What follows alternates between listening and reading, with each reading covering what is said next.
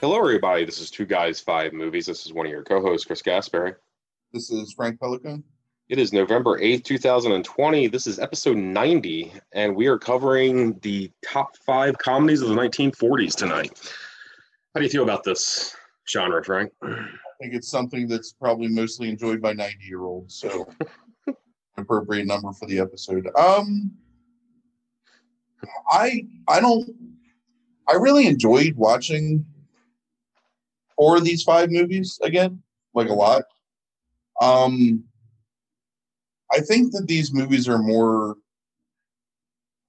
like droll. I don't know. Is that a good word for it? Yeah, sure. Like, they're not really comedies in the sense that we think of comedies. Like, I think that comedy was redefined, whatever, maybe in the 80s more than anything, but probably the 70s. And like, this is, the comedy here comes from not like laugh out loud. Well, in some cases, I guess, but in most cases, it's not like laugh out loud satire or wordplay or anything. It's mostly just the comedy of a awkward situation or a misunderstanding, or I don't know. Right.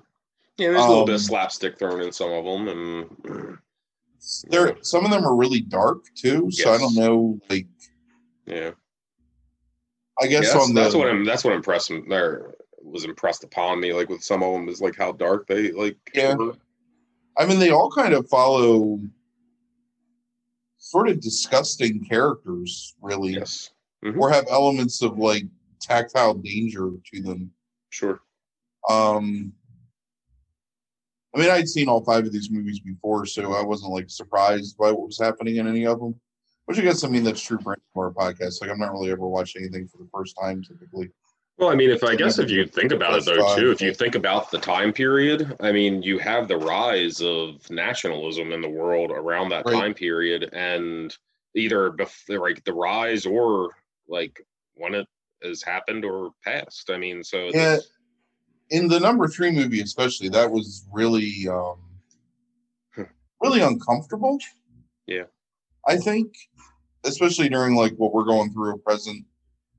And, you know, before the election results, like just that kind of like, ominous feeling that sort of existed, I think, among at least our group of friends from the one side of the aisle or whatever you want to say. Like, it really felt like, I mean, there were some funny bits in that movie, but the slapstick will always make me laugh at times, like really well done slapstick. Mm-hmm. But man, there were some times where I was like, holy shit, like this is really depressing and really bold. Anyway, we'll talk about that. Yeah, right. Yeah. But I just well, I mean, you have noir in general as like the most famous thing out of the 40s, right? Like, you know, like that and the comedies, I would say, like are the two things that it's probably remembered for. And it's like both are dark as hell, I guess. Like, you know, maybe that's just the world at the time. I mean, I understand it because you're both pre and post World War II, and then especially the stuff that was made like during America's involvement in the war. Not a lot of good feeling really in the, but I don't know. I mean, who knows? Yeah. Like they would have been making movies for people to feel good about, you know, people that weren't over there fighting so they could have something, but I don't know. Right. But yeah, I really enjoyed 4 out of 5 of these movies. One of them, I think I used to like a lot more. The transfer I watched was really, really bad. I'll say that. So I think that had an effect on my enjoyment of it. But I did not enjoy it as much, although I still recognize like why it's an important movie. And at that point, it was too late to change the list anyway. So fuck it. But yeah, so looking forward to talking about 3 of these movies in particular that I thought were amazing and I was really super impressed with again. So I'm looking forward to talking about that. And there was one, The Lady Eve, right, which we've already talked about, that probably would have made this list, I would think. Yeah, it would have. Honestly, the sad thing is it would have kicked off the movie I didn't enjoy, or it would have kicked off a movie I enjoyed just because of my like sort of hazier recollection. Because a lot of these movies I haven't seen in a really long time. Also, Blithe Spirit, I thought about putting on there. I think Blithe Spirit's a really good movie. But I still I think these 5 movies are more important or more enjoyable than that. So I know the 40s comedies, I think, that everybody knows, maybe. Right. Or at least like the ones that are super popular. Not maybe not popular, but like well renowned, maybe. I'm not really much into like the lesser known stuff from that time period because it's not really my bag. Like I know the broad strokes, but not like the smaller. Like how I can like tell you about like a bunch of movies from the 70s that maybe would be new to you, but if you know movies of the 40s, like the same things I know. So I don't know. Right, I get what you're saying. Let me see here. Is there anything else? There's a movie I was trying to think of from the 40s that like was pretty popular, and like stuff like what had happened on Fifth Avenue, right? That was the 1940s. Yeah, there's a much more like I mean I think our sense of humor is darker anyway. A lot of times like for comedies, but it's like some of these are those like happy-go-lucky misunderstandings that don't have a dark edge to them, like a lot of the comedies of the 40s, like exactly what you're talking about, like let's put something up on the screen that makes everybody like happy and cheerful, like as opposed to make you feel good. Right. Sullivan's Travels was in the 40s too. Right, that was another one that because we'd already talked about it, can't really like what else about it, I guess. Yeah, for some reason I'm thinking that was 1950. Okay. That's all Preston Sturges. Unfaithfully Yours is in the 40s too, isn't it? Yeah, I think that's right. Yep, 48. Still, Google still remembers me looking that up at one point. Google. Yeah, Sturges was the king of the 40s. Yeah. All right, you ready to get started then? Do it. All right, there's 2 things I wanted to do. First, I just wanted to kind of go over our schedule a little bit. We will be next week actually recording on a Saturday. We'll be recording a Third Man episode with screenwriter and actor Jimmy Custis, who has the movie Body Swap out right now. And related to that, the topic of the episode will be Frank and Jimmy's favorite body swap movie.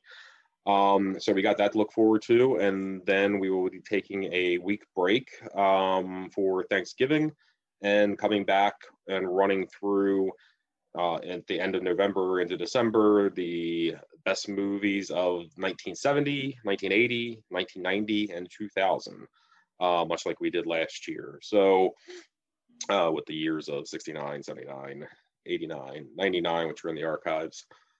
So we have that coming up. Special episode that we'll do at the end of the year. It's not fully decided, but I think we probably have an idea what we're going to end up doing. And then we'll be starting a new year, which will include our 100th episode in February, which is crazy that we're actually going to have 100 episodes. So there's that. The other thing I would just want to mention real quick is today we lost Alex Trebek to cancer, and I think it's really sad because he's a cultural icon, or has become a cultural icon. Like pretty much everybody knows who Alex Trebek is, but he was also a man who stood up for things like decency and knowledge and kindness and respect,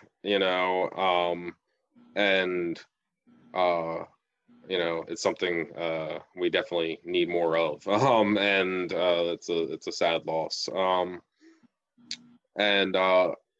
thing that's always forgotten about Trebek that like I always think about with Trebek is beyond just being the host of Jeopardy is an episode of the X-Files. One of my favorite episodes of the X-Files probably, where there's Men in Black and Jesse Ventura plays one of the Men in Black, and everybody who sees the Men in Black claims that thinks they're crazy, and one of the reasons they think they're crazy is because you'll never believe who one of the Men in Black look like, and the one of the Men in Black look like Alex Trebek, everybody claims. And there's a little cameo where Scully is recounting her running into the two Men in Black, and Alex Trebek has a cameo where he just comes on the screen in a close-up and puts his hand on her shoulder and says, "You're feeling very sleepy."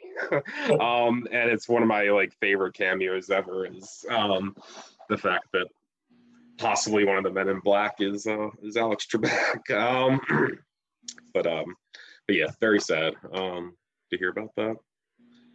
Okay, so number 5 on your list is 1943's Heaven Can Wait. It is directed by Ernst. Actually, I forgot to look his name up. Do you know? Lubitsch. Mm-hmm. And stars Don Ameche, Gene Tierney, and Charles Coburn. It has an 85% from critics, 75% from the audiences on Rotten Tomatoes. Want to tell us a little bit about the movie and why it's comedy? That's a pointed question. Editorializing already. It's a comedy in the same way that all these movies are comedy, that by our modern definition it's not. But it's a wry. I think all the rest of them are comedies. I don't know. I didn't laugh at any of this shit. What? I'm just kidding. But most of it I didn't laugh at. It's a wry look at marriage, and one of those really antiquated. All right. So the basic premise is this kid is born to this wealthy but clueless family, where the only person that really has any kind of connection with reality or humanity is the grandfather. The kid grows up to be sort of a womanizer and a cad, but he falls in love with this woman who's engaged to be married to his cousin, convinces her that he wants to settle down with her, so they run off together. And then 10 years later, they have a kid. She feels like he's still a womanizer, so she leaves him to go back to her parents, which he chases her down and wins her heart back, and then she ends up dying 20 years later. And the bookend of the movie is that he's died finally and has directed himself to hell because he doesn't feel like he's ever done enough good in his life compared to his grandfather and to her to merit going to heaven. And the devil basically convinces him that he's wrong, and then he goes to heaven and she's there with his grandfather, and it's a happy ending. I think it's a really charming movie in a lot of ways, although again, in a lot of ways it's got some really antiquated ideas of a woman's place, and especially the place of minorities, particularly Black people in culture. Very uncomfortably solidly set in the 40s. I don't know how early this is in terms of Technicolor releases, but it's some pretty gorgeous fucking early Technicolor. Mm-hmm. I agree with that. Just the way that Lubitsch and Kronjager, the cinematographer, the way that they frame things and set things to really take advantage of colors and deep textures and rich tones and stuff is just it's pretty amazing looking. I think that Don Ameche is really good in it. I think that I like Gene Tierney a lot anyway, and I think that they're both again very firmly set in the 1940s in the way that they portray those characters, but I still think there's some charm to the two of them. I don't know. I mean, again, it doesn't make you laugh really. There's a couple of chuckle moments, I guess. But it's more just about the comedy aspect is that it's supposed to make you laugh at the clueless cousin and the clueless parents, and just the ribald audacity of the grandfather. You know what I mean? Those are things that you probably would have been. There's a lot of stuff that I think would have been really risque at the time in the 1940s like the idea of eloping and the idea that, you know, he's a womanizer that drinks and sleeps, or presumably is like sleeping with women. You know, that she tames him to be like a better man and a good father, and ultimately that, like, you know, he becomes like a really good man. I love the dude that plays the devil. Like, I don't know who that guy is, but I think he's got like number one, he's fucking physically like imposing. Like, that's a giant man, and just his like his pointy features and his like really combination of like human interest mixed with like bald like greed at the idea of like taking this guy's soul or whatever. Like, I mean, I know it's just a bit part in the movie, but it's pretty memorable. I love the way that they make his office look too, like the big descending staircase with the bookshelves all around it. Oh, okay. But yeah, I don't know. He played Jack the Ripper in the 44 version of The Lodger. Oh, well, that's interesting. But he did a crash diet, but apparently that crash diet also basically led to his death. Oh, he was in that Wake Up Screaming too, apparently, yeah. Not to even worry about. Oh yeah, I know him too from This Gun for Hire. Right, yeah. That's funny because his first movie was in 1940. Yeah. So he's barely around before he dies from I guess too many amphetamines to lose weight during that time period for The Lodger. Interesting. Yeah. So I know that you don't really enjoy this movie that much. I agree with you that it looks really nice, and I think it's well directed. I found nothing funny about it. I thought there were some clever lines, like in terms of dialogue and stuff like that, but I don't think I could get past the premise of what I was watching. I was waiting for it to be funny, and it just never became funny to me. And I think it was just like I was more horrified than anything that this could be considered a comedy for the time period. Right, but I feel that way about it, like almost every other one of these movies, to be honest with you. So I don't. Yeah, I don't know. I mean, this is. You know how I feel about comedy anyway, so this is kind of. I thought this was particularly egregious. I mean, this is a guy who sexually assaults a woman upon meeting her, steals her from his cousin, then continues to be a fucking piece of shit, like until he decides that he doesn't want to anymore. Well, like I said, it's got antiquated notions about the way things are.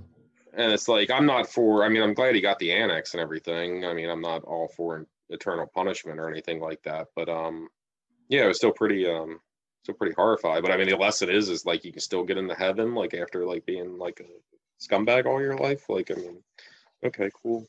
You'll also be president, right? So it's not let's not forget the lessons of modern life, right? Sure. But yeah, I didn't find this movie funny, like in the least, like where I like laughed at all of these other movies at different points. I didn't laugh at this once. I didn't get it. Like I got it from like a standpoint of like this was like a cautionary tale drama, but it's like I didn't see it as a comedy. Like I was really confused, like just in general about like what this movie was trying to do. Like so let me ask, because I want to ask you, we're gonna reverse this a little bit. So for the next movie, I'll describe it, but then you tell me how that movie's a fucking comedy. How that movie's a comedy? Number 4, I hated that movie. Anyway, what? Yeah, let's go. Okay. So number 4 on your list is 1940s His Girl Friday, directed by Howard Hawks. It stars Cary Grant, Rosalind Russell, Ralph Bellamy. It has a 98% from critics and a 90% from audiences. You go ahead and tell us a little bit about the movie, and I will tell you why it's a comedy. Sure. Yeah. I went into this movie. This was the movie that it's been the longest since I've seen, and I was the most excited to watch again. Mm-hmm. Because whenever I think about Howard Hawks, I'm always like, oh man, I love Howard Hawks. You know, I love Cary Grant. Like, I was really excited to see the two of them. You know, like how Cary Grant like interplays, and like I remembered like the snappy dialogue, and basically Hildy played by Rosalind Russell, is this young, attractive journalist who's recently divorced Walter, played by Cary Grant, who's the hard-boiled like editor-in-chief of this newspaper.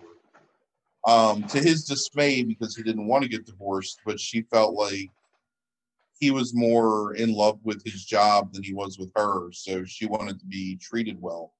So she divorces this man and gets engaged to the schlub, who's not even a schlub. He just isn't like an asshole. He's just a boring, like normal dude who sells insurance. He's basically Richard Gilmore. Sure. So Cary Grant doesn't want her to get married to this guy and basically tricks her into spending all this time with him through like investigating this story of this guy who's about to be executed for murder, but who may be innocent, I guess. Mm-hmm. And that's the movie. And the poor dude that just wants to love this woman and lead like a boring life gets thrown in jail like 3 times during the course. See, I'm already laughing. Right, but it's like I didn't find it funny. I don't know. And not because like I didn't find the situation to be like potentially like humorous. It just didn't make me laugh. Mm-hmm. I thought Cary Grant, and I like Cary Grant a lot. Usually, I thought Cary Grant was a complete asshole in this movie. Like I didn't enjoy watching his performance. We're going to have a fascinating conversation about another movie then. Maybe I was just in a bad mood. I don't know. But like I just didn't enjoy watching it this time. And like I get the importance of it because number one, I think it's always impressive, especially because this movie is 1940, right? Like so right at the turn of the decade. To have a woman that even though ostensibly she got her position through, I don't know, sort of like almost like a sexual predatory type thing on Cary Grant's part. She still was really good at her job and she's really well respected and everybody likes her and thinks that she's good. And that she's like almost better than him in a lot of ways. But I didn't like the interplay between them. I felt then you can't like that movie then. Yeah, I felt like the dialogue was really like tiresome. Like it just, and again, I watched a really bad transfer of this movie. So number one, it looked like shit. Like it looked like Begotten, kind of like in terms of the film, like the grain of the film. Right. Oh yeah. Okay. Was this on Prime? I think so. Yeah. There's there's 2 of them on Prime. If you search for them, there's the grainy one and there's one that's not as grainy. Well, I made the wrong choice. So I didn't search for non-grainy fucking His Girl Friday. Right. So I just found it really tiresome and I was not into it like at all. And it was really disappointing because I really wanted to love it. And there were some things with the way that Hawks directed it, like with the timing of, especially the poor, like put upon, what is he, like news desk editor or whatever, the guy with the glasses. Right. Like there was some stuff with that where like I wanted to laugh at it because like I thought the comedic timing was really good. Mm-hmm. And his reactions were really good, but it just never made me laugh. I don't know. And that's when I started thinking like, man, maybe you just don't like comedy. Like what's wrong with your life? And then the movie was over. So, I mean, so I laugh at the. I think the dialogue is the verbal banter is really clever. Sometimes it borders at times on, for the time period, very suggestive. That happens throughout. And I like the idea. I mean, here's the thing is like you already mentioned Richard Gilmore, and I think that's like one of the best comparisons to the modern day to some degree is the writing of the Palladinos, which I think just basically steals from this entire time period of this kind of writing. Like these stage plays of this time period that had like really like, where people had to have a lot of verbal athleticism in order to deliver the dialogue. Which I think Russell and Grant do perfectly in terms of their timing, like playing off of one another throughout this. And I think that timing, to me, actually adds to the comedy. because they're so well matched in terms of their wit, that it's a constant. I mean, what it comes down to is almost like a battle of the sexes, but in a professional type setting, right? With this, and it's like I think that they're both. You said like about being good people. I don't think either of them are great people. I think that they're obsessed with their jobs. I think she tried to pretend she wasn't obsessed with the job. Yeah, but only as a ruse to get him to be more obsessed with her than he was. Right. And in the end, it doesn't even matter because he still doesn't give a shit. He still wants to go investigate the fucking. But so does she. Oh, it's actually right. her. It's actually her coming around to realizing that the way that they can be together is through the profession. And she tried, and yeah, it's fucked up what happens to the Bellamy character, the sad sack insurance salesman. But at the same time, it's like, I don't know, like maybe I'm just an asshole, because I thought all that shit, like, while I know it's terrible what's happening to him, I also think it's really funny. I think that his mother, Bellamy's mother in the movie, is such a damn, twit, and so unctuous that I think anything that happens to her is really funny. I guess that's fine. I don't know. I like the dialogue in it. It's very much like Gilmore Girls dialogue to me, like that quick. It's like Lorelai and Christopher, and like you said that it gets exhausting. It can. I absolutely agree with you that it can. It would get exhausting with them sometimes. Right. Agree. And but I think there's enough physical comedy in this that kind of like breaks some of that up. I think there's enough other characters that kind of break up some of that, because they actually don't share the screen for much of the movie together. It's the beginning, some of the stuff on the phone, and then the end. I think the dinner scene where the three of them go out to dinner, like her going to be husband Bellamy, I think that is one of the best comedy dinner scenes I've ever seen in my entire life.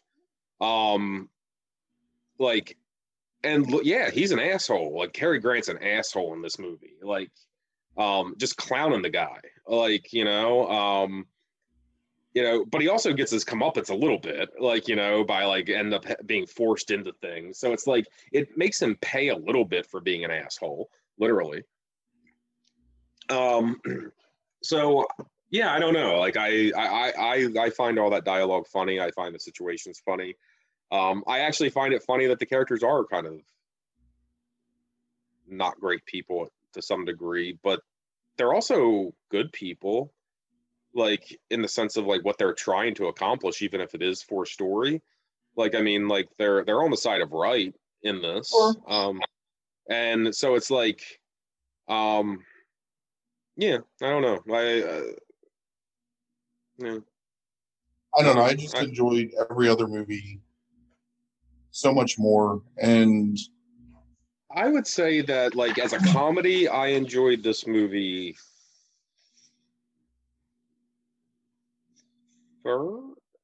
second, third. Man, I don't know. I was not into it. So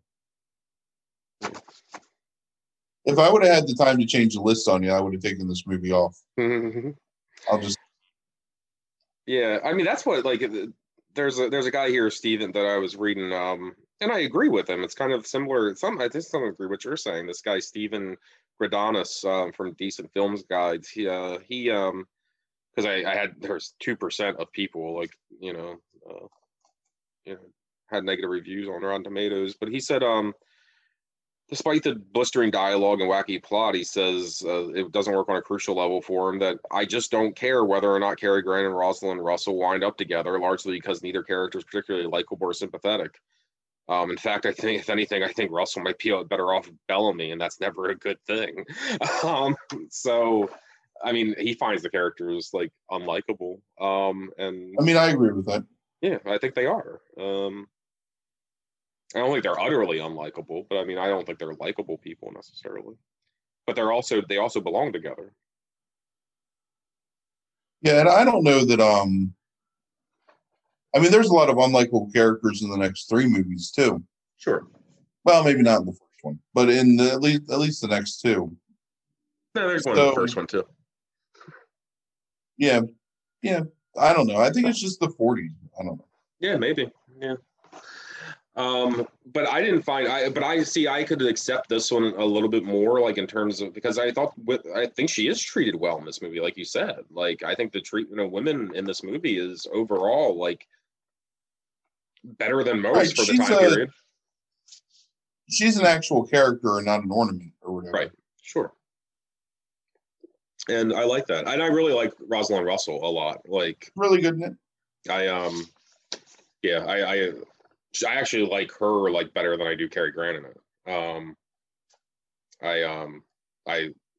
I love her performance in this movie, and anything else I've seen her in, I really like her in. Like I think she's great. And I really like Ralph Bellamy in this movie. Like I love the performance. Yeah, I thought he was really good. Well, I'm glad I put this movie on here so you can enjoy it. Yeah. No. Yeah. Brandy and I watched it a couple weeks ago, and we both really enjoyed it. All right, so number 3 on your list is another 1940 movie, The Great Dictator, directed and starring Charlie Chaplin, and is also starring Paulette Goddard. It has a 93% from critics and 95% from audiences. Want to tell us a little bit about this movie and why you have it on the list? So it's sort of the tale of 2 Chaplins in this movie. He plays 2 characters. One is a kind of humble, poor Jewish soldier who loses his memory, suffers amnesia, I should say, not loses his memory, suffers amnesia, saving this captain in the war that his country ultimately loses. The other, Charlie Chaplin, is a very, not even thinly veiled portrayal of Hitler, Hinky. That's the fascist dictator of a country that wants to exterminate all of its Jews and believes in the supremacy of the Aryan race, even though Hinky himself is a dark-haired, short, like non-Aryan. And then it's just basically a really uncomfortable look at the rise of fascism in a country. Punctuated by some scenes of like slapstick comedy with Charlie Chaplin and some of the other actors, but for the most part, a really kind of dark meditation on how easy it is for people to dehumanize each other and kind of what it means to like fight against that. And before that, anyone was even truly aware of like the abject horrors that were happening in Germany in terms of the concentration camps, because there's jokes about the concentration camps in this movie and how they need to send somebody there so they can get some exercise in the outdoors and whatnot. But really great performances by Chaplin as both the protagonist and the antagonist. Some other really good supporting performances, particularly the guy that plays the Benito Mussolini parody. Yeah. Maybe the funniest scene in the movie, which is a food fight between the 2 of them over who's going to withdraw troops from the border first or sign the armistice first or whatever. Yeah. Some really good physical comedy, which I know like isn't everybody's thing, but it's one of the few things that I can always appreciate as somebody with like really good timing and like physical comedy.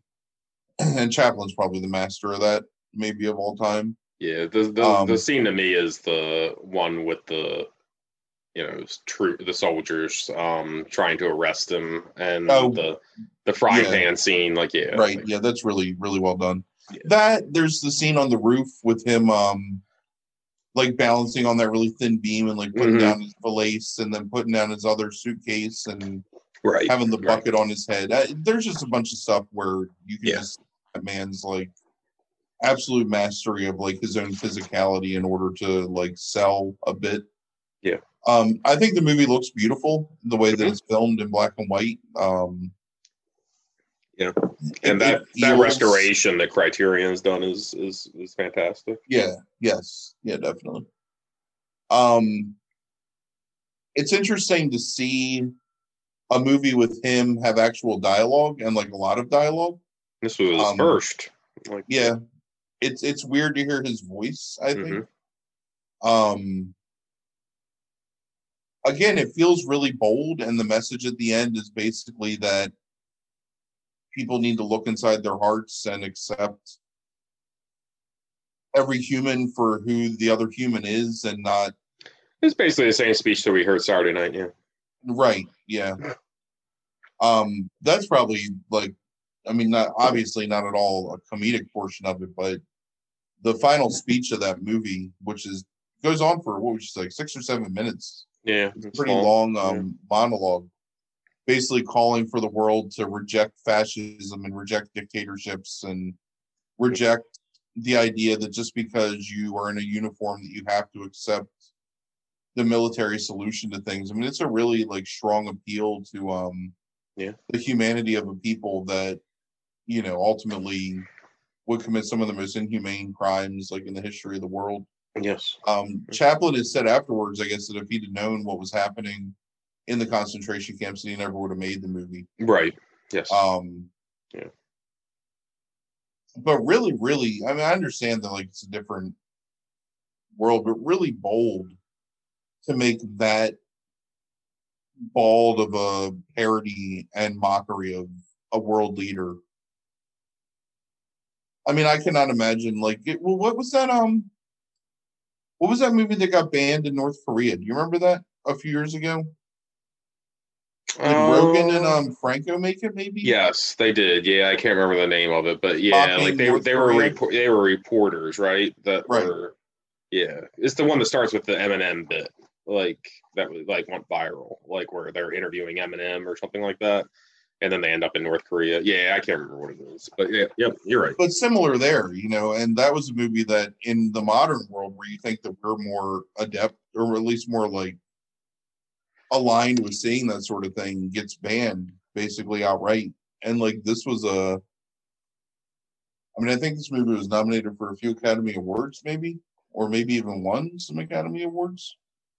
But yeah, just a really brilliant movie. Jack Oakey is the name of the guy that Mussolini. He's Benzino Napolini, the Digadici of Bacteria, which is just insulting like so many different things there, but really funny and a really great performance. Yeah, I'm so impressed like with the delivery because God, how long is that scene going? Like 4 or 5 minutes where he like when the Hitler character is first introduced and where he's just sitting there like making up spewing nonsense German words. Yeah. Yes. It is hilarious. Like, I mean, as like maybe it taps into some kind of like, you know, I don't know, xenophobic thing in me or something like that. But it's like because I don't know German, it sounds just close enough. But like the way he pitches his voice, and like the things he does in there are so hysterical. Like I don't even know why I laugh. There's something he does with his voice that like does sing-song things, and like it kills me though every single time. Like I've seen this movie like 4 times or so, and it kills me every single time. Yeah, he's it's an amazing performance. And then of course the Globe scene, like that's really funny. Really well done. It was like so great, and at the same time, to me, it's the thing that also stands out as like the most horrifying in some ways. Right. Like this guy is basically just like an immature child, like playing with a toy and bouncing it off his butt, like as he like rolls around on the desk. I mean, there's like, I don't know. Right. But to your point, like, you know, it's only in hindsight, right? Is it like ballsy to do this with another world leader though, right? Because considering who Hitler became. Oh, right.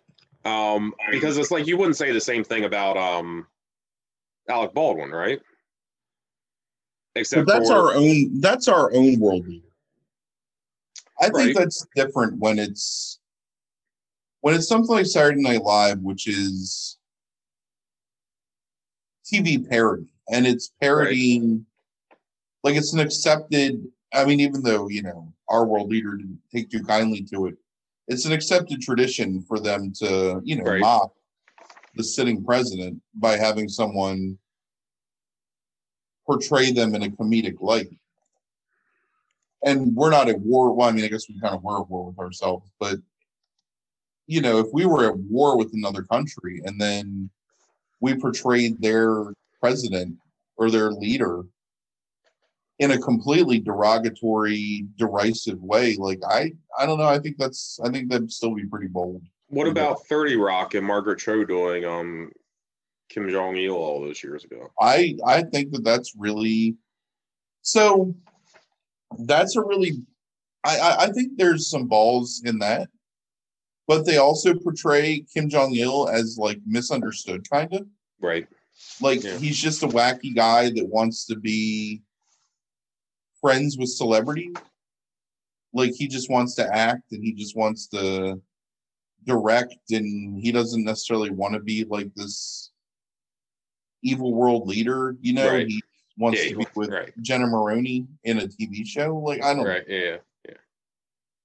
Like that's all very gentle parody. Yeah, it is. Yeah. Whereas this is like, this guy is not only incompetent, but he's bloodthirsty and he's malicious and he's duplicitous and he's definitely like willing to sacrifice human lives. I think the difference here then is Chaplin doesn't necessarily, even though there's funny stuff and he portrays him kind of as being a child almost, he doesn't soften him to the point. There's no punches pulled. Right. Yeah. Like at all. Right.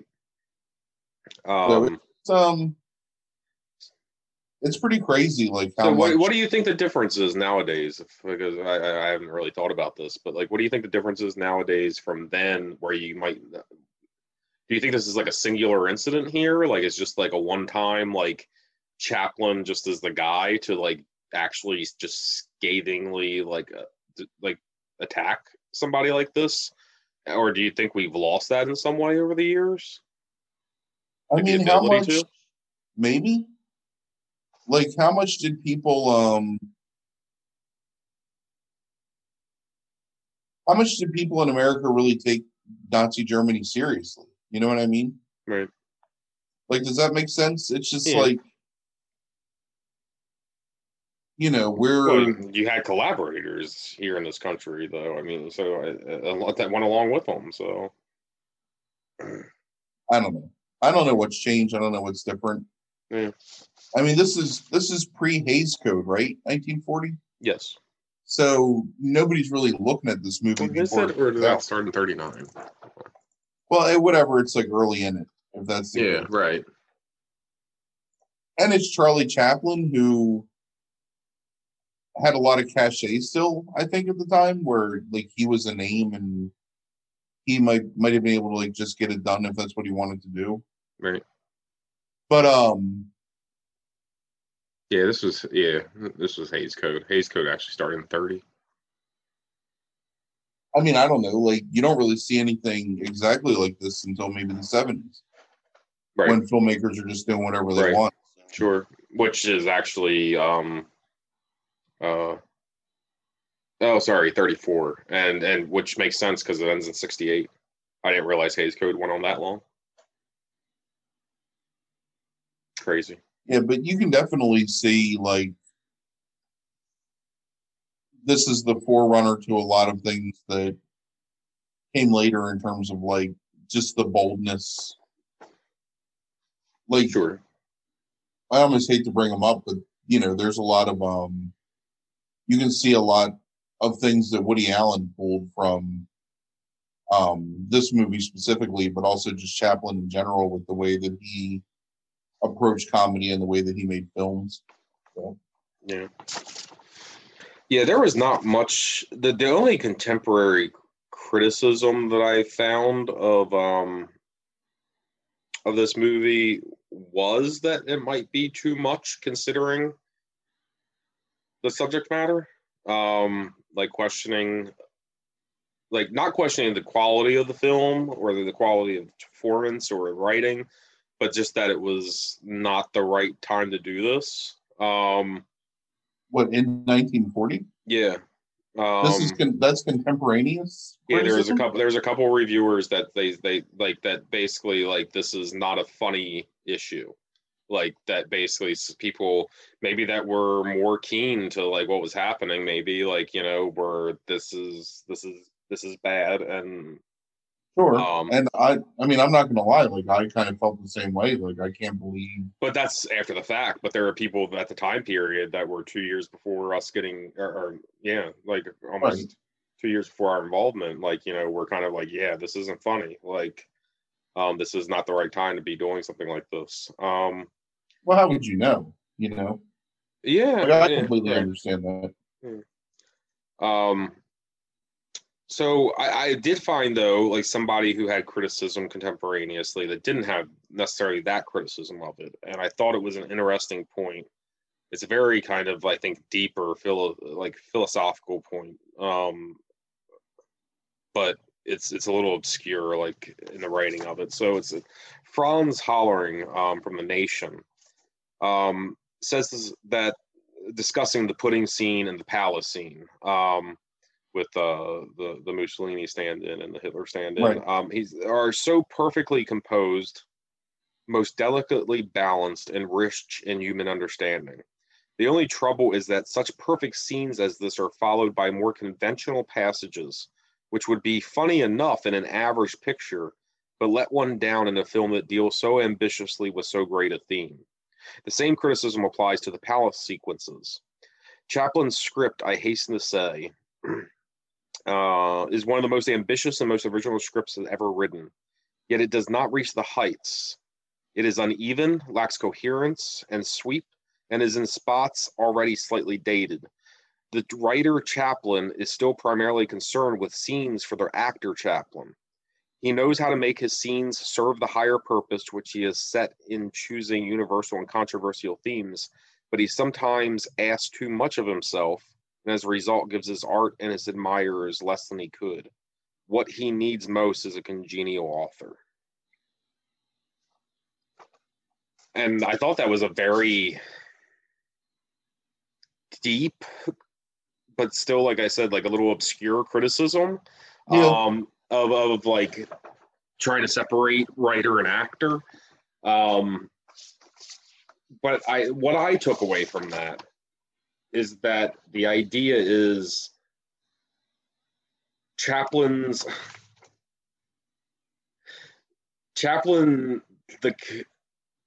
a comedian and Chaplin is a dramatist. Like there's two different Chaplins, and we know this from his other movies as well. Like the stories have deeper meaning to them, you know, but he's also a physical comedian. And the way I took that, like, you know, reading that is that Chaplin, the comedian, is a mark for himself, is how I took that.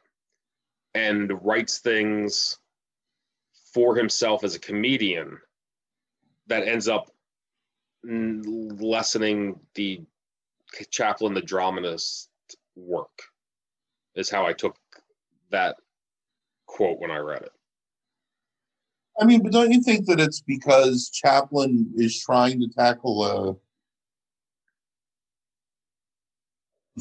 bless me. Trying to tackle like a heady and really weighty topic, but still trying to appeal to the audience that knows who Charlie Chaplin is?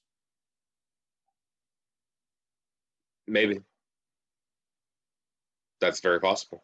I mean, it makes sense. It could be a case of trying to appeal to a specific audience while also imparting a different message to that specific audience. You know, I mean, that's very possible. I just thought it was an interesting critique that wasn't the common one of the time period. That is interesting. And I didn't really know the answer to it, but that makes sense. That's a potential answer. All right. Anything else on this? No, I mean, I think it's just an important movie to watch. And yeah, no, I agree. All right. Number 2 on your list is 1949's Kind Hearts and Coronets, is directed by Robert Hammer. Stars Alec Guinness, Dennis Price, Valerie Hobson, Joan Greenwood. Couldn't read the typing. Is a 100% from critics on Rotten Tomatoes and a 94% from audiences. You want to tell us a little bit about this movie and why you like it so much? So this is basically a serial killer movie, kind of disguised as a comedy of manners. It's follows the Dennis Price character, who is a Louis Mazzini, the heir of the Gascoigne dukedom, right? I guess earldom, whatever you would call that. I can't remember what exactly. It's the Duke. Yeah, but what is that called? Like, I guess it's a dukedom, right? Dukedom, yeah, dukedom. Yeah. His mother had fallen in love with an Italian singer, musician. They had gotten married and fathered Louis, but had been disowned by her family, the Gascoignes, as a result. So it's basically like a revenge story about a man like gaining vengeance on like all the members of his family for wronging his mother, which is a pretty dark premise. Alec Guinness plays the majority of the members of the family. That it's like 7 different roles or something, right? Yeah, maybe even more because he's the priest. Anyway, it's 9. It's a lot of you're right, 9. Yeah. So he plays Ethelred the Duke. Then he plays the 4 younger brothers: the Reverend, the General, the Admiral, and the Lord, the banker. Then he plays Lady Attica, the sister, and then he plays the nephews, the young Gascoigne, and then the young Henry. Right. Anyway, so Louis is undone by his lustful affection for his like childhood paramour, who ends up marrying a man who she feels is more financially suited to take care of her. But then he ends up like kind of ruining the guy through his machinations of going to work for his uncle at a lending house. And then his more like staid, I don't know, mannerly love for the widow of one of the Gascoignes that he murders. And in the end, the framing premise of this movie, which I guess a lot of movies from this time period really love, like the framing premise, like the whatever, like the thing that starts the movie, and then you wrap back around to the end where you can reveal your whatever your twist or your the letter, the sequence in like one setting that returns to that setting as the story is told. Yeah, like they like bookends. So the bookend here is that Gascoigne has been writing his memoirs because he feels like he's going to be executed in the morning, and he feels like he wants to, I guess, sort of like confess, but also brag at like just the beauty of his machinations. And then when he's pardoned, he realizes he's left the manuscript behind, and you are left with the impression that it'll be found and he'll be tried for all these murders, and he didn't actually get away with the crimes anyway. Brilliant performance by Price as Louis. Again, a really dark look at greed and like the lengths that someone's going to not only get revenge but also better their social status. Really the only, I don't know if you would call it like sympathetic character is the Lady Gascoigne, the widow that he ends up falling in love with in Edith. Yeah, that's Edith. Everyone else is just kind of a scumbag. Yes. Yeah. Some of the Gascoigne family are fine And Yeah, the banker, anyway. the banker's not a bad man. The banker's fine. The original husband of Edith is Right. Oh fine. yeah, the photographer who likes to they could drink every once in a while. Have a drink once in a while, but not a bad guy. Right. Lewis didn't think he was a bad guy either. It was unfortunate. Well, no, but he's a monster. Serial killer. Right. Like, that's the joke. It's like he really liked the guy. Like, but it's right. Oh yeah, Lewis is one of the most unsympathetic and monstrous characters like ever in a comedy role, I guess. Right. This is another movie where I don't know that I laugh at this movie at all. I laughed occasionally, but it's more like chuckles. It's like the laugh is a little like out of almost shock or derisiveness at times. Or you think like how clever that is. Right, sure. Like I'm impressed with how clever this was written, or it was more a lot of times my laughter was like, huh? Right. But yeah. Yeah. I love this movie though. I absolutely love it. Yeah, it's really good. Had you seen it before? No. So you told me about it years ago, but I never like borrowed it or anything like that. Like if you even have it, I don't know if you have it or not. Yeah, I do. I have it on DVD. Yeah. I really enjoy I think it's beautifully filmed. I'm a sucker for the British, like the Ealing Studios of this era, like just the way that they film streets and tenements and interior scenes and like the gardens and stuff of like the wealthy of Britain, like all that stuff is really appealing to me. And I think this movie does a really great job. Hamer does a great job of like capturing that look. I think Price is amazing in it, like as a villain. Like he's just the perfect combination of like smarmy, condescending, charming, but also like wily, and just the fact that all these people are willing to like let him be that way because I don't know, like he worms his way into their confidence or they're gaining something from it. Really great feeling at the end, like when he gets his comeuppance. It's one of the few times, like a lot of times I feel in these movies where I want to see the villain succeed in a lot of ways, and I don't know that I ever want to see Price. I don't know if I want to see Lewis succeed in his, right. Like you want him to get his comeuppance, and then when he does, it's pretty good. Right. I mean, the thing maybe not originally, like initially, initially, I think you're on his side, and then just slowly you turn on him more and more, and you want to see it, and at least I think they're aware of that, I mean, because he does. Like you wouldn't give him the comeuppance if you didn't think he deserved it. So right, like, so I think that was the point, is that like maybe you're on his side initially and you just slowly turn against him. Pretty crazy that Alec Guinness is that old, that he was like a full-grown man in 1940.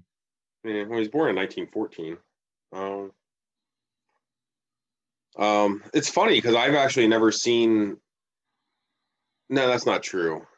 I've seen him in The Lady Killers, right? So, I'm trying to. Like, I don't really know him as like comedic work from him, and now he's still like.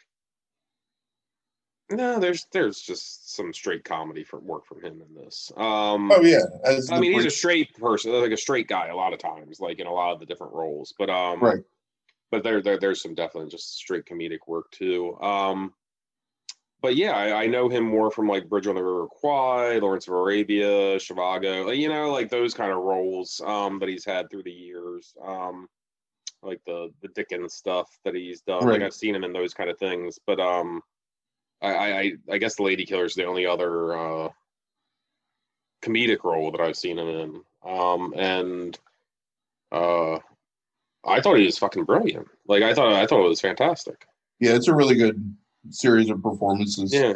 And like making like the characters, even though they're like not all great people, but like making them very distinct and some of them very likable, even in very human ways, I think. And I think that's the thing, is he infused more humanity in some of those characters towards the end, like the priest, like right, like, hey, you wanna check out our celestry? Like, oh, I'm so proud of yeah, like the priest isn't a bad. I think that's kind of the turning point, right? Like maybe even like, well, there's the it's like okay, so there's the photographer, right? Who likes alcohol, like Edith's husband. Yeah, a guy that he's legitimately friends with.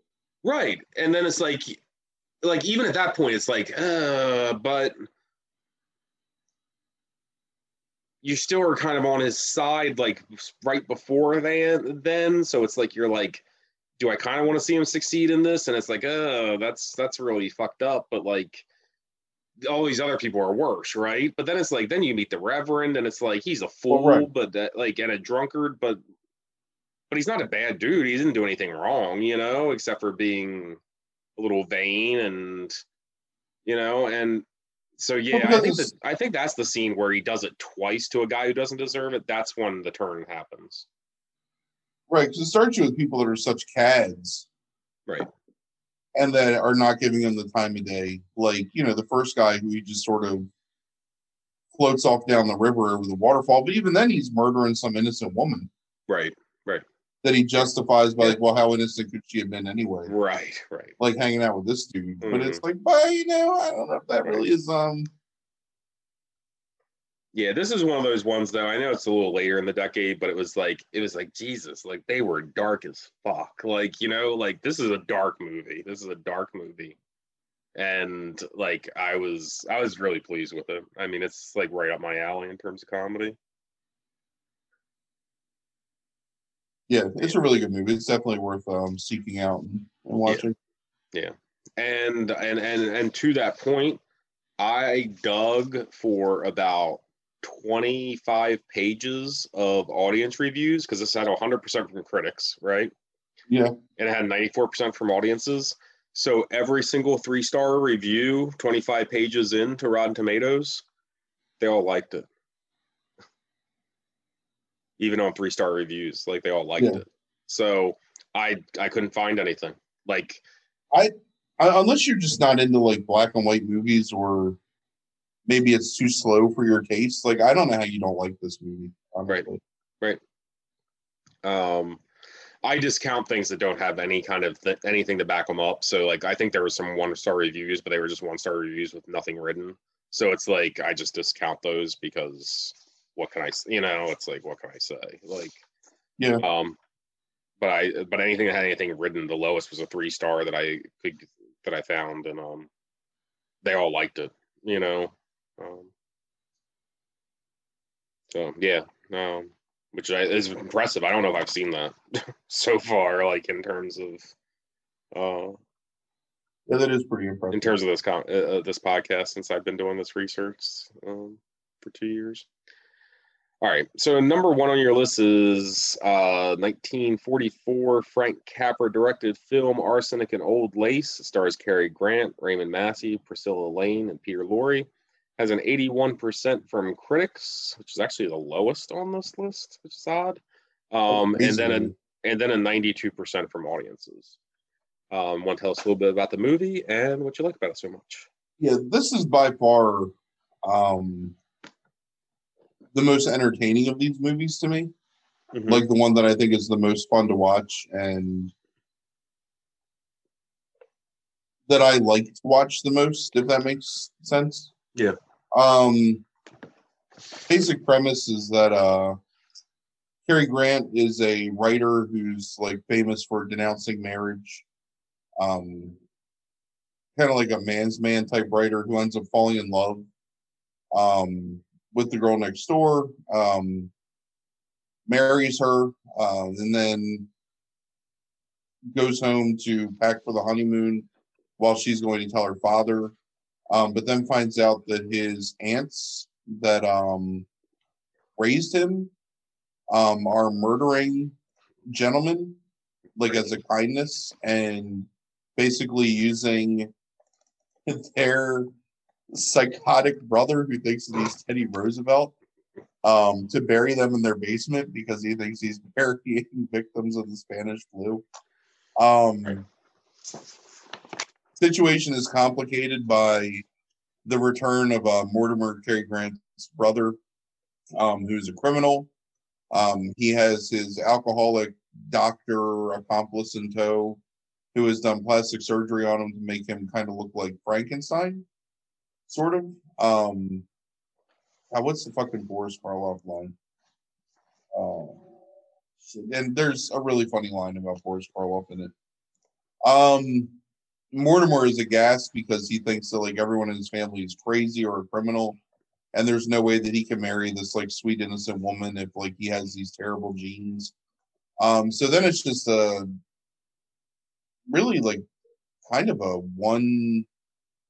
I wouldn't want to call it like a one set like comedy, but it really takes place like in the confines of this house where he's basically trying to get his brother arrested and his uncle committed, which ends up like happening basically. But and then he finds out in the end that he's not actually like blood relatives to these people, so he can marry his beloved and, you know, not run the risk of passing on some genetic insanity to him. Great performances all around. I think it's got some really, like, legitimately, this is a movie that makes me laugh out of all these movies. I'm laughing. I'm thinking about some of it. It's got great dialogue. It's got a beautiful, like, it feels like a Halloween movie, if that makes sense. Like, the way they film the house. It was a great time to watch it, actually, like a couple weeks ago. Yeah. Yeah, the way they film the exteriors, just it feels like you can feel like that chill in the air, and you can feel like the change of season, and it just looks beautiful. It's got some really great performances. Like Cary Grant is fantastic in it. Peter Lorre is really great in it. Massey is really great in it. Basically, like every character is spot on, and just the comedic timing is perfect in my opinion. I don't know, like I love it. Like it's one of my favorite. Like I'll make a bold claim, it might be in my top 50 movies of all time. Like I think it's pretty much just a perfect comedy. I think to me. Yeah, I mean, I think this is the movie that I laughed at the most. Like legitimately laughed. Probably followed by His Girl Friday, but again, it's kind of laughter, some wittiness in His Girl Friday. This generally made me laugh, like, a lot. I mean, some of the fucking lines in this are so goddamn good. Like, It's so good. Like, there's a fucking point, like, where fucking Elaine tells him, Mortimer, you're gonna love me for my mind too, and he tells her one thing at a time.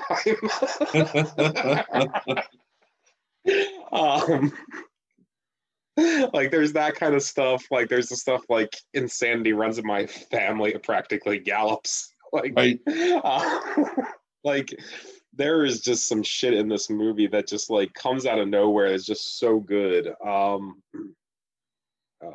his facial expressions and his just physical like presence in the role is amazing. And I don't know, like I like Frank Capra quite a bit. Like I think he's a really talented director, and I think this is like maybe my favorite movie of his. I again, like, Cary Grant is like hit or miss with me sometimes, but man, he's like perfect in this movie, and just his reactions to stuff and his nervous, like I gotta fix everything, but like incompetence kind of, like that everyman vibe that is based, I like really his bread and butter. I just remembered another one. Dr. Einstein in it. Fucking Jonathan tells him like something along the lines of, like, we need to go to work now. This is when they're gonna like kill Mortimer. And he's like, we need to go to work to now. And he says, no, Johnny, I can't operate without a drink. And he's like, pull yourself together. And he says, I can't pull myself together without a drink.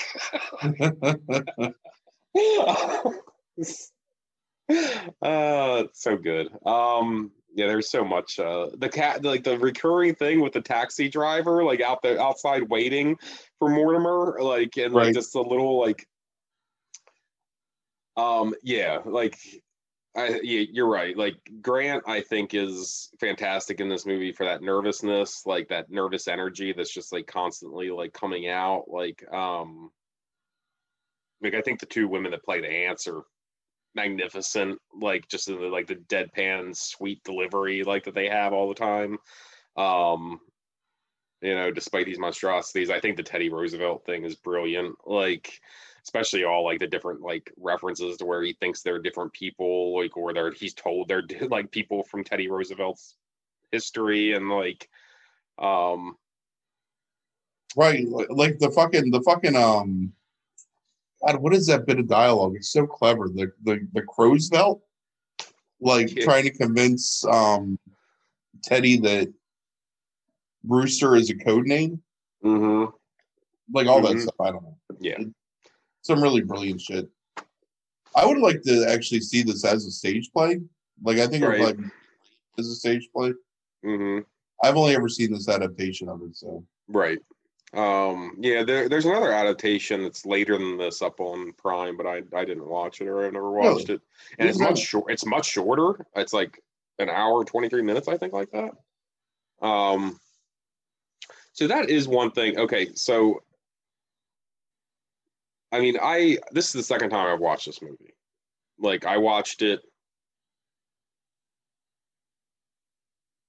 in my early 20s on Turner Classic Movies, like because I had heard good things about it, like, and I just watched it. Like I recorded it on a fucking TiVo and watched it, and loved it, and I still love it to this day.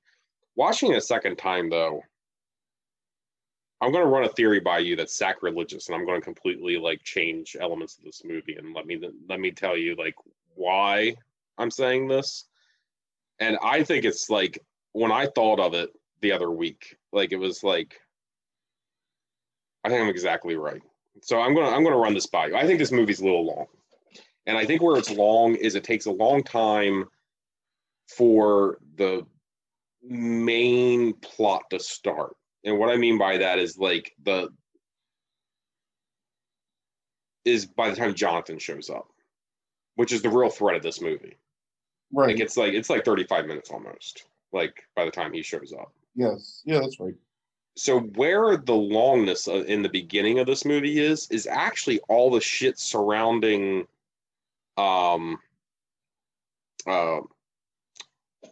her name? Elaine. Elaine, right.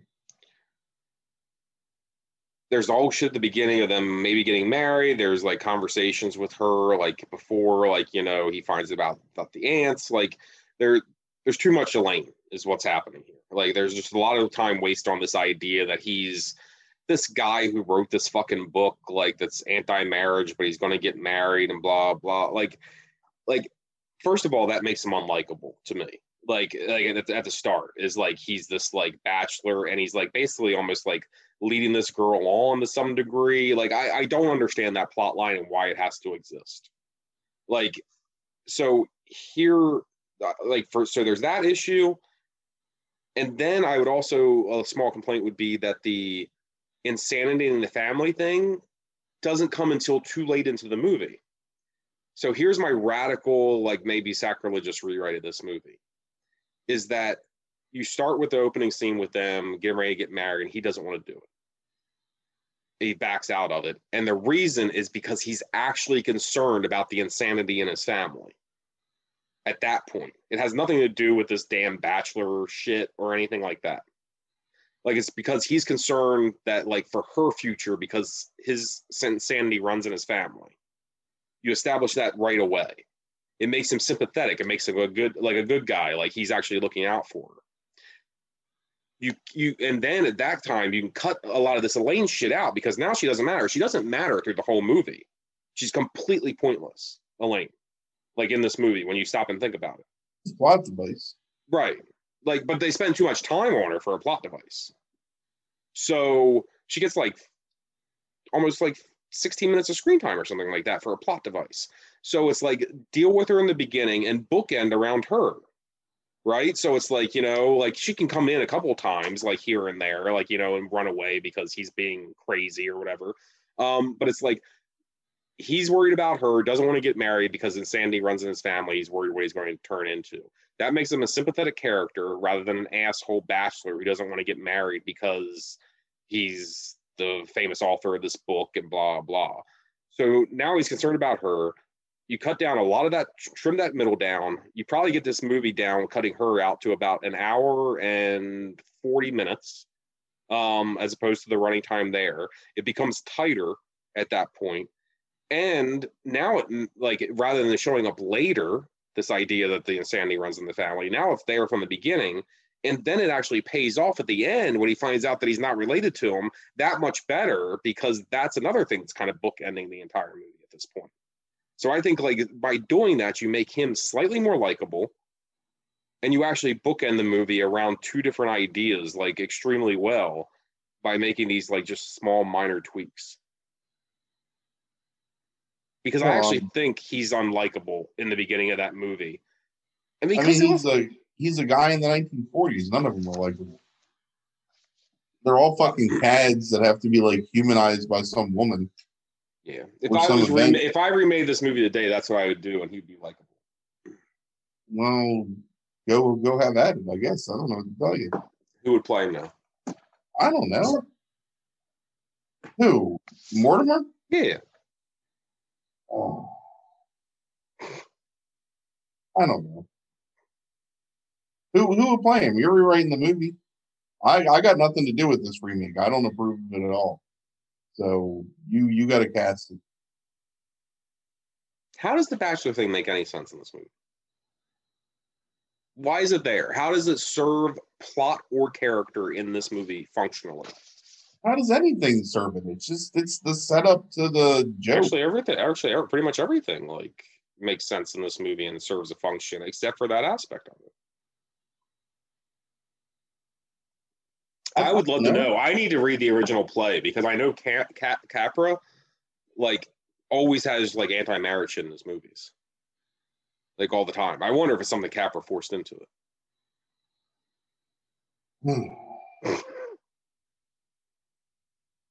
Well, it's available on Amazon. So our good friend Dave Kerr. I mean, didn't you just shit on it enough? Do we need to hear another shitting on it? No, somebody's getting upset over me just like criticizing basically one aspect of the entire thing. It's the same exact plot in the play. Is it? Yes. I'd be really interested to see what that like 50s version does if it cuts down to like an hour and a half. That'd be. I have no idea what they would cut then. They'd have to butcher something if they cut it down that much. Says there's a few minor changes in the film version, so it doesn't say what they are. Interesting.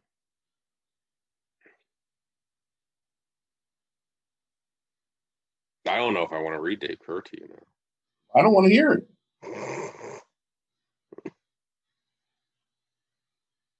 I mean, it's Dave Kerr doesn't like this movie.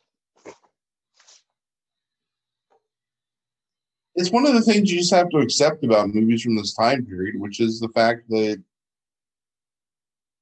men are dumb, they're headstrong, and they just do whatever they want. They don't make good decisions, and they're full of contradictions. And it takes the love of like a gentle woman to bring them around.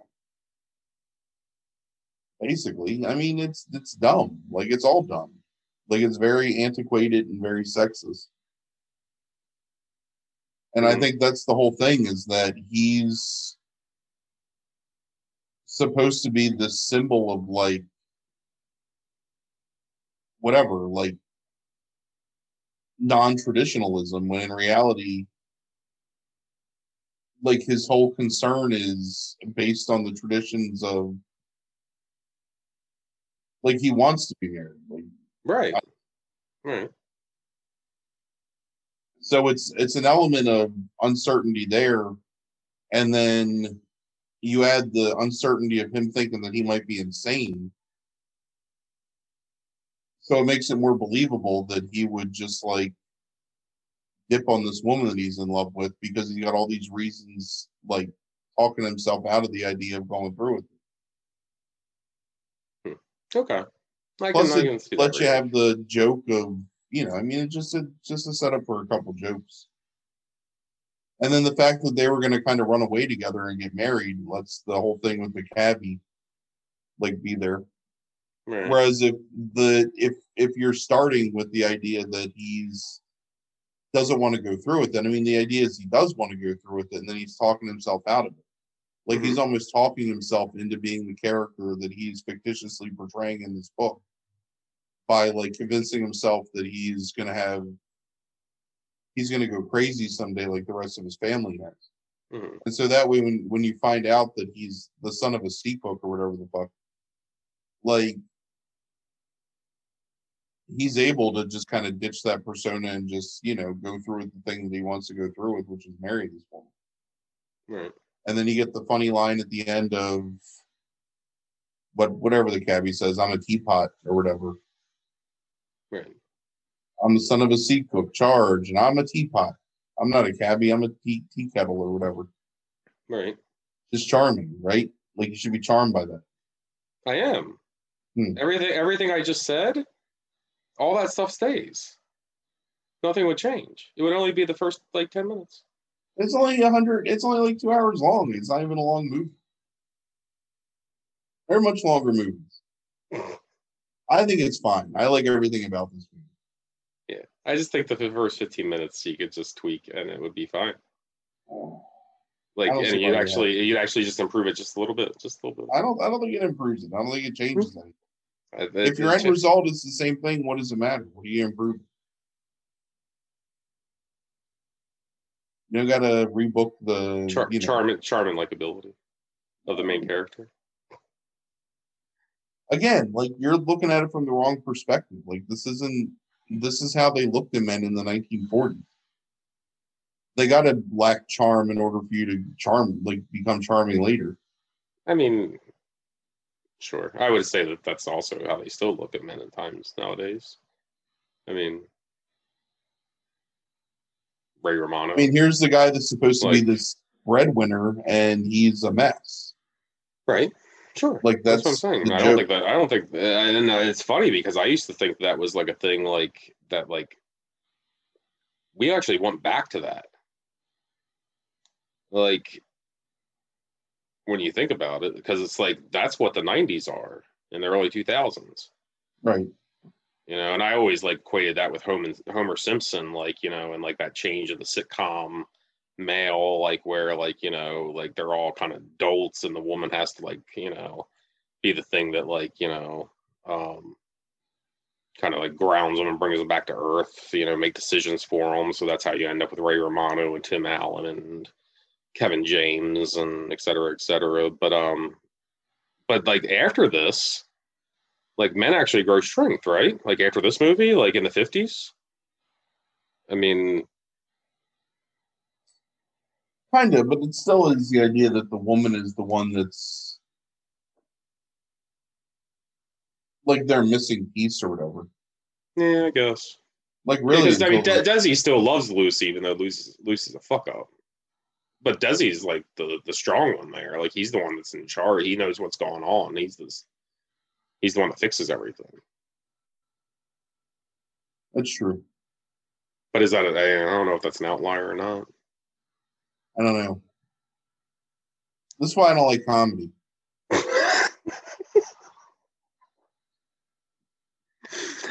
You like some comedy. Very little. You like Arrested Development.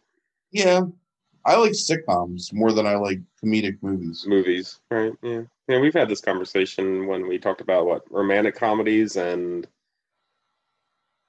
what was it? Fish out of water comedies. Oh, right.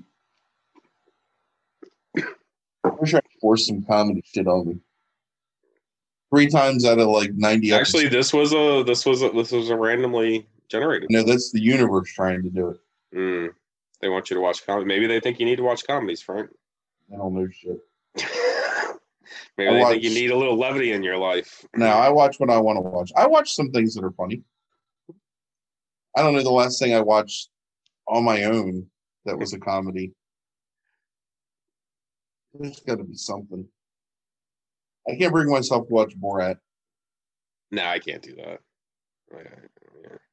I never watched the first one. Like, there's something about. I hate the Ali G stuff. Yeah.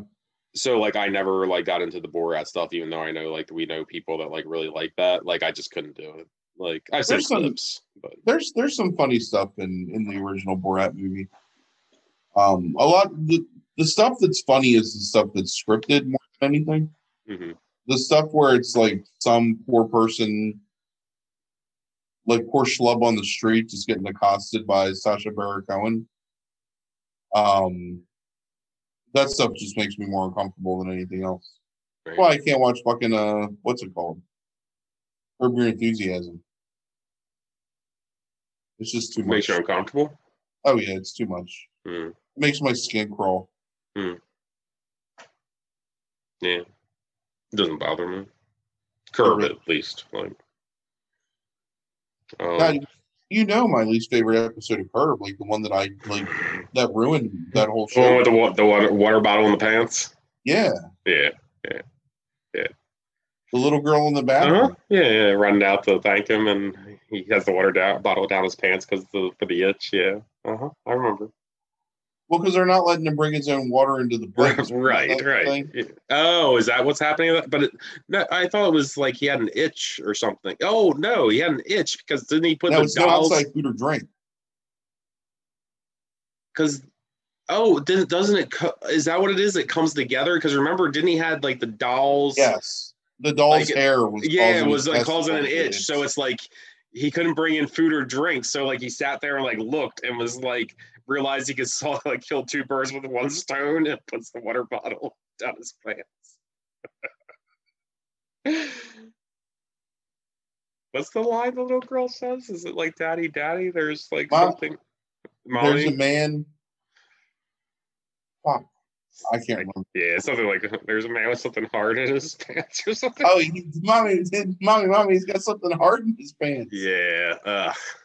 Yeah, I get you. It is one of those cringe things that like it makes you so uncomfortable. But yeah, I love that kind of stuff. Plus, I was always is her name Cheryl Hines? Is that right? Yeah. I was always in love with Cheryl Hines, and I never understood like how she was with Larry. Larry David could fuck that up. Yeah. Like you got her. Like just don't be an idiot. Right. But there he is, just being an idiot all the time. Very annoying. What is it? Wide mouth, floppy hair. Yeah, googly eyes. Yeah. Uncertain gait. Her gait's pretty certain. Her gait, yeah, it's pretty certain. Yeah, but other than that, yeah. Yeah. All right, so that's our list for the night. It's the first time I've made Frank angry in a while. Yeah. I don't think you really listened to me. I think you turned. I think you're part of the problem. I think that like you didn't actually listen to what I was saying. I heard what you're saying. I think said so. Here, I'll repeat it back to you. Okay. You said that if you change the direction of the plot so that his concern is the insanity in his family, right, and you take out the whole like He-Man Women Haters Club aspect of it. Right. Where it's just like he doesn't know if he wants to marry this woman because he's afraid that he's insane. Mm-hmm. But the thing is how is that introduced? That's the whole. See, this is why you're fucking wrong. Because they introduced that plot point with him finding the dead bodies. Like he thinks that Teddy is eccentric. He doesn't think anybody's insane. But then his brother's a murderer. His aunts are murderers. His uncle's fucking a lunatic. Like. That's what causes him to like start to all of a sudden think like, oh my God, like my family is degenerate and I can't pass this along. So you have to have that set up to get to that point. So hold on a second. That's when he decides? Is only after that insanity runs in his family? That's when it's like presented to him in such a stark, that's a pretty such a stark way that you have to build to that point. Well, he already knows his brother. There's something wrong with him. So it's both. It's both. He Teddy knows that, and he Jonathan. knows that Uncle Teddy is eccentric. Right. But it's like you can deal with eccentricities, but then there's like multiple people murdering people. Isn't eccentricity like a euphemism that's being used in that movie, though? Like, he knows Teddy's not right. Right. But he thinks that Teddy should also be committed. Right. Like, he doesn't agree with his aunts allowing him to, right. kind of run free in the house and sure. build the Panama Canal in the basement. Right. But it's the stark reality of seeing like the fact that they're using his insanity to further their own insanity, and that's when he's like, "Oh my God! Like, I have no hope." Right. Son of a sea cook. Right. All right. You didn't make me angry. You're just wrong, and you made me angry. I made you angry because I criticized one element of your top 50 movie. Like, I said it might be top 50. Let's not go crazy, but it probably is in the top 50. Right.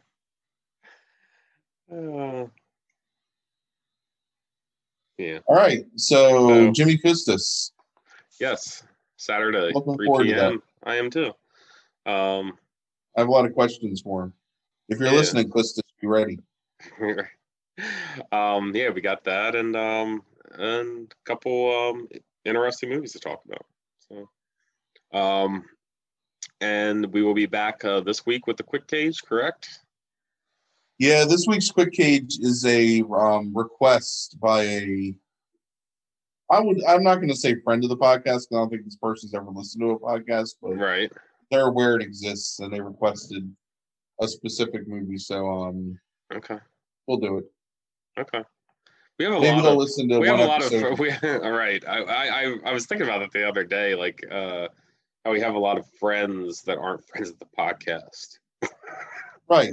They're all a bunch of turds. It's like you can't give up a couple hours and don't you gotta listen to the whole thing. You have to listen to every episode. It's like listen to a episode. Right. Listen to like a third of the episodes. That's fine. Find one movie you like and listen to it so you can sit there and say like, oh yeah, I'll listen to this. And I thought, yeah. Right. It's not like we follow some like complicated format. Just skip to the one you want to listen to and right. Yeah. No. It's a pretty formulaic way that we do these episodes. Except for the Quick Cage, which just goes all over the place quickly and it's true. Regularly. It's because I don't usually care about any of those movies, so it's easy to talk about them. Yeah. It is a trend that it's like if it's a movie that you like, it's like you end up talking about it for like 10 straight minutes. Before like, and then we still continue to talk about it for probably like another 5 to 6 minutes, and then we talk about nonsense. Right. Where it's like nonsense like starts like right away. It's like, like, oh, this person, look at this supporting actor in this movie. Like, what do you think of them? Right. Like if a Quick Cage starts with like, listen, this movie's nonsense, or this movie's like fucking trash, like then right. Yeah. It's just gonna be random non sequitur shit. Right. Yeah. Or like if I'm so focused on the idea that the song that they played, like I heard that song in a bunch of shit, and then I did research of how many times I heard that song in a commercial or a trailer in 1997. Sure. And I care about that more than I care about the movie itself. Right. Which that movie, in all fairness, is trash. So okay, we've got a special Quick Cage this week for first ever request for Quick Cage. So that's something. Special Quick Cage episode. Yeah. Last week I had to put a warning on it. I put a warning on the Left Behind episode. Why? And I was like, if you're a fan of like anything Left Behind, you probably do not want to listen to this episode and maybe even this podcast in general. Just because like anybody that is a big fan of Left Behind. He's not going to appreciate anything that was said in that podcast. I'm gonna say something controversial for a second. Oh shit! If you're a fan of the Left Behind series, yeah, you're probably listening to the fucking hits of the 40s on CD that you bought at the Cracker Barrel. Uh-huh. You're not listening to a podcast, so I don't think that we're running the risk. Not that I can eat it anymore, but Cracker Barrel does have good biscuits and gravy. Yeah, I've been in the mood for some Cracker Barrel recently. Like maybe post quarantine, I'll treat myself to some motherfucking eggs in a basket, or I don't know, chicken and dumplings. Actually, it's the Cracker Barrel sampler plate is the one that I like, where you get the meatloaf, the ham, and the chicken and dumplings. Yeah, I don't care. I was just trying to save us for potential that maybe someday we can get a Cracker Barrel sponsorship. I mean, it's shit on Cracker Barrel in an episode. Okay. I don't want to buy the Willie Nelson's greatest hits on 8-track, that they sell at the counter next to the okay, I took it as being that, like, the person who I got you now. I took it as being the person. No, I'm just saying that's their form of entertainment. Like that's okay. Yeah. Like Garrison Keillor archives or something. I don't know. Right. That's a person, right? Did I make him up? No, you're correct. Garrison Keillor is a person, and it contextually it makes sense. Yes, Garrison Keillor was what is that? Not NPR. Yeah, something like that. Is that right? It might be NPR. It was some like public Prairie Home Companion is what he does. Yeah, Prairie Home Companion. Yeah, but is that NPR? I don't know. It's some free radio. Minnesota Public Radio. Minnesota Public Radio. And so it's NPR. Yeah. M as in monster. All right. He got canceled. Garrison Keillor? Yep. That's pretty crazy. Yeah. I never listened to a single thing that man did, but I mean, I assume that people liked him. There is some kind of thing where it's some kind of sexual assault thing, like I don't think. Of course, it was. It wasn't assault so much as well, yeah, it's assault, I guess. I always assumed Garrison Keillor was basically the real life version of Garrison Keillor. No, Jack Handy. Right. Yeah. Yeah. But yeah, so that one bites the dust with him. Yep. All right. Have a good night, everybody. See you next week with the body swap episode with Have a good evening. Jimmy Custis.